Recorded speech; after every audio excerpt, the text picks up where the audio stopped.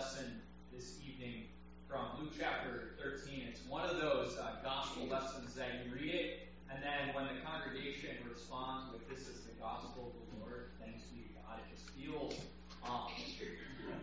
Because it doesn't feel like this statement of gospel. It sounds like harsh judgment. See, Jesus, he was teaching these great crowds. And in fact, earlier Luke tells us that there were thousands gathered around Jesus listening to him teach. And as he's instructing the crowds using parables and telling these stories, talking about the kingdom of God, he's approached by a few people who they report to him the actions of Pilate, who was a ruler in the region of Jerusalem. You see, what Pilate had done is he had slaughtered a number of Galileans, mixing their blood with the temple sacrifices. Now, this would have likely taken place during the Passover, when people from Galilee would have been in Jerusalem, worshiping at the temple and offering their sacrifices there. And so you can imagine the offense that this would cause to the Jewish community. The abomination that this would be, mixing blood with the holy sacrifices that were supposed to be payment for sin. And so they bring this news to Jesus as if to elicit some sort of response from him. Whether they're looking to sort of entrap him and get him to criticize the actions of Pilate so they can bring an accusation against him, or maybe they're looking to cause some sort of revolt or uprising. But whatever their reason is, Jesus, he doesn't take the bait. And instead he responds with this question. He asks them, "Do you think that this happened to these Galileans because they were worse sinners than the rest of the people in Galilee?" Now you have to imagine that as Jesus asked them this question, that the faces of the people just went blank as they were dumbfounded.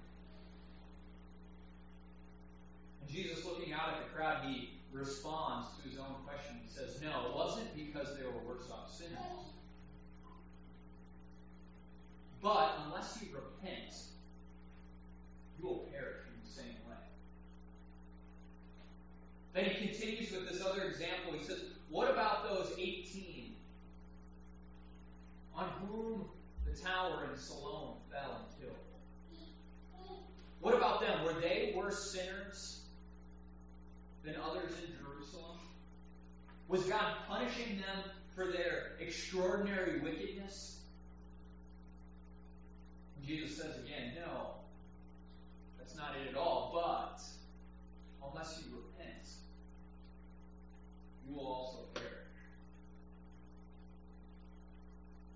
You know, this interaction with the crowd from Jesus, it should really invite us to stop and consider, how do we view suffering?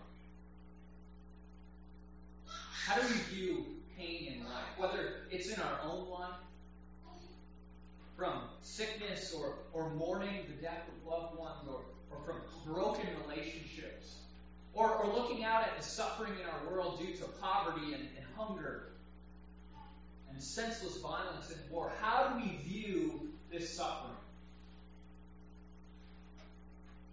Do we look at it and try and say, God must be punishing people, or God must be punishing me because of some sin? How do we view suffering in the world? Do we view it as if we have this God who works on a system of punishment and reward? Right? If you do good things, then good things will come to you in life. And if you do bad things, well, then you'll get bad things. Is that how we view suffering? When we see suffering, do we seek the source of it, the reason for it, the cause, or do we view it as an opportunity to flee to God and seek His mercy?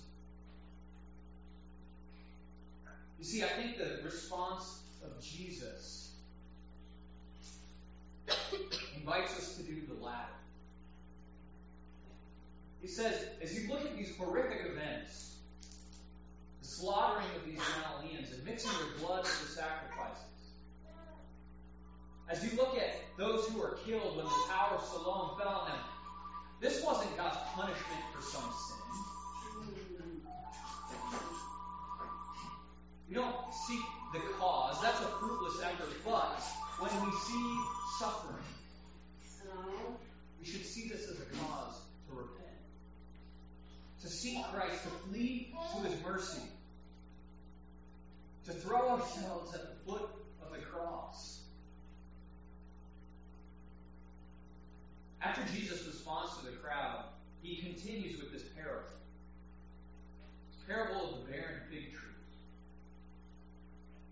He says there was this owner of a vineyard, and he had this fig tree that hadn't borne fruit 3 whole years. And he comes to the vineyard and he tells the vine dresser, I want to cut that tree down. It's a waste of space. But the vine dresser pleads on behalf of the tree. He says, no, don't cut it down quite yet. Let me dig around it. Let me cultivate the soil. Let me fertilize and spread some manure on it. And then just wait. Give it 1 more year. And if it bears fruit after that year, well then good. If it doesn't bear fruit, then you can cut it down. Now, as we take this parable in light of the interaction that comes right before us, we have to ask ourselves, how does God go about cultivating fruit in us? Does He cultivate fruit in us by pouring out blessing upon blessing? Or does God perhaps sometimes allow suffering in our lives so that we would bear the fruit of repentance that He desires?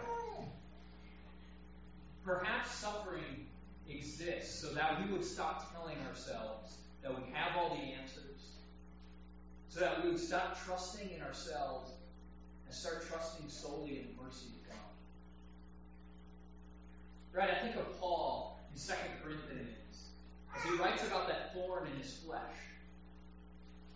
And he says that thorn in his flesh was sent by God to torment him so that he wouldn't become conceited because of the vision that he had. So that he wouldn't become conceited. And Paul pleads with God, take this thorn away from me. Take away the torture and the anguish. And God actually says no. Instead he says, my grace is sufficient for you. See, it's in the midst of Paul's suffering that he discovers the sufficiency of God's grace and mercy. That Paul recognizes that he need not trust in himself, but instead to trust in the goodness and the mercy of God. That God's grace is sufficient to sustain us in the face of suffering. To grant us life when there's nothing but death all around us.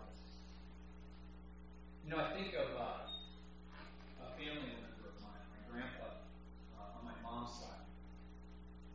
He was a good Danish Lutheran, very, very pious man.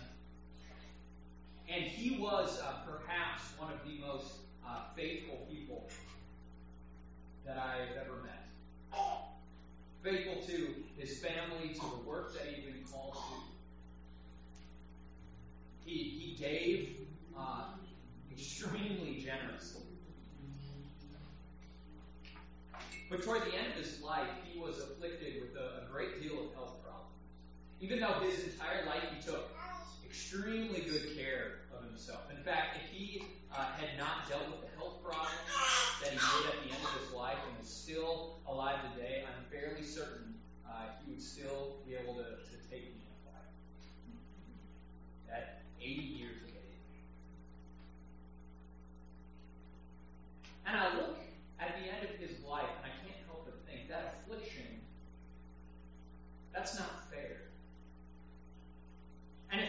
affliction and that suffering that he endured was somehow punishment for sin, then I am terrified of the things that may be coming my way.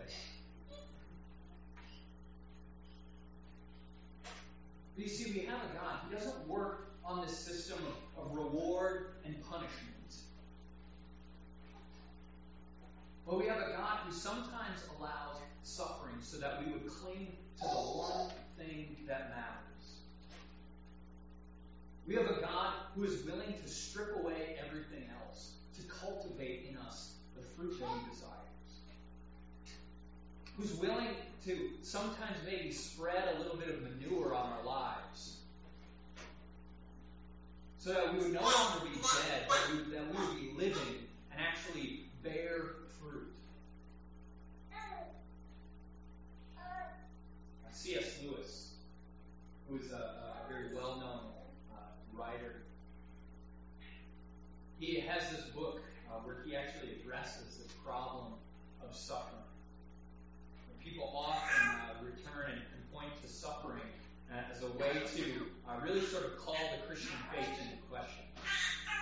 If God is good and loving and just, and if he's all-powerful, then why do bad things happen to good people? Why does God allow suffering? Either he must not be all-powerful or he must not be all that loving. And here's how C.S. Lewis responds to this issue in his book, The Problem of Pain. It says, pain insists upon being attended. God whispers to us in our pleasures. He speaks to us in our consciences, but shouts in our pains. It is his megaphone to rouse a deaf world. See, pain and suffering, it invites us to return to the cross. To go there and seek and find the God who makes himself known in the midst of our suffering.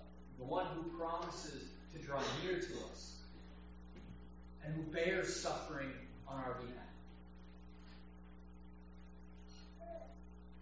It's in the face of suffering that we seek God's voice. The voice that is calling you to come and trust in his mercy. To trust in that promise that his grace is sufficient for you.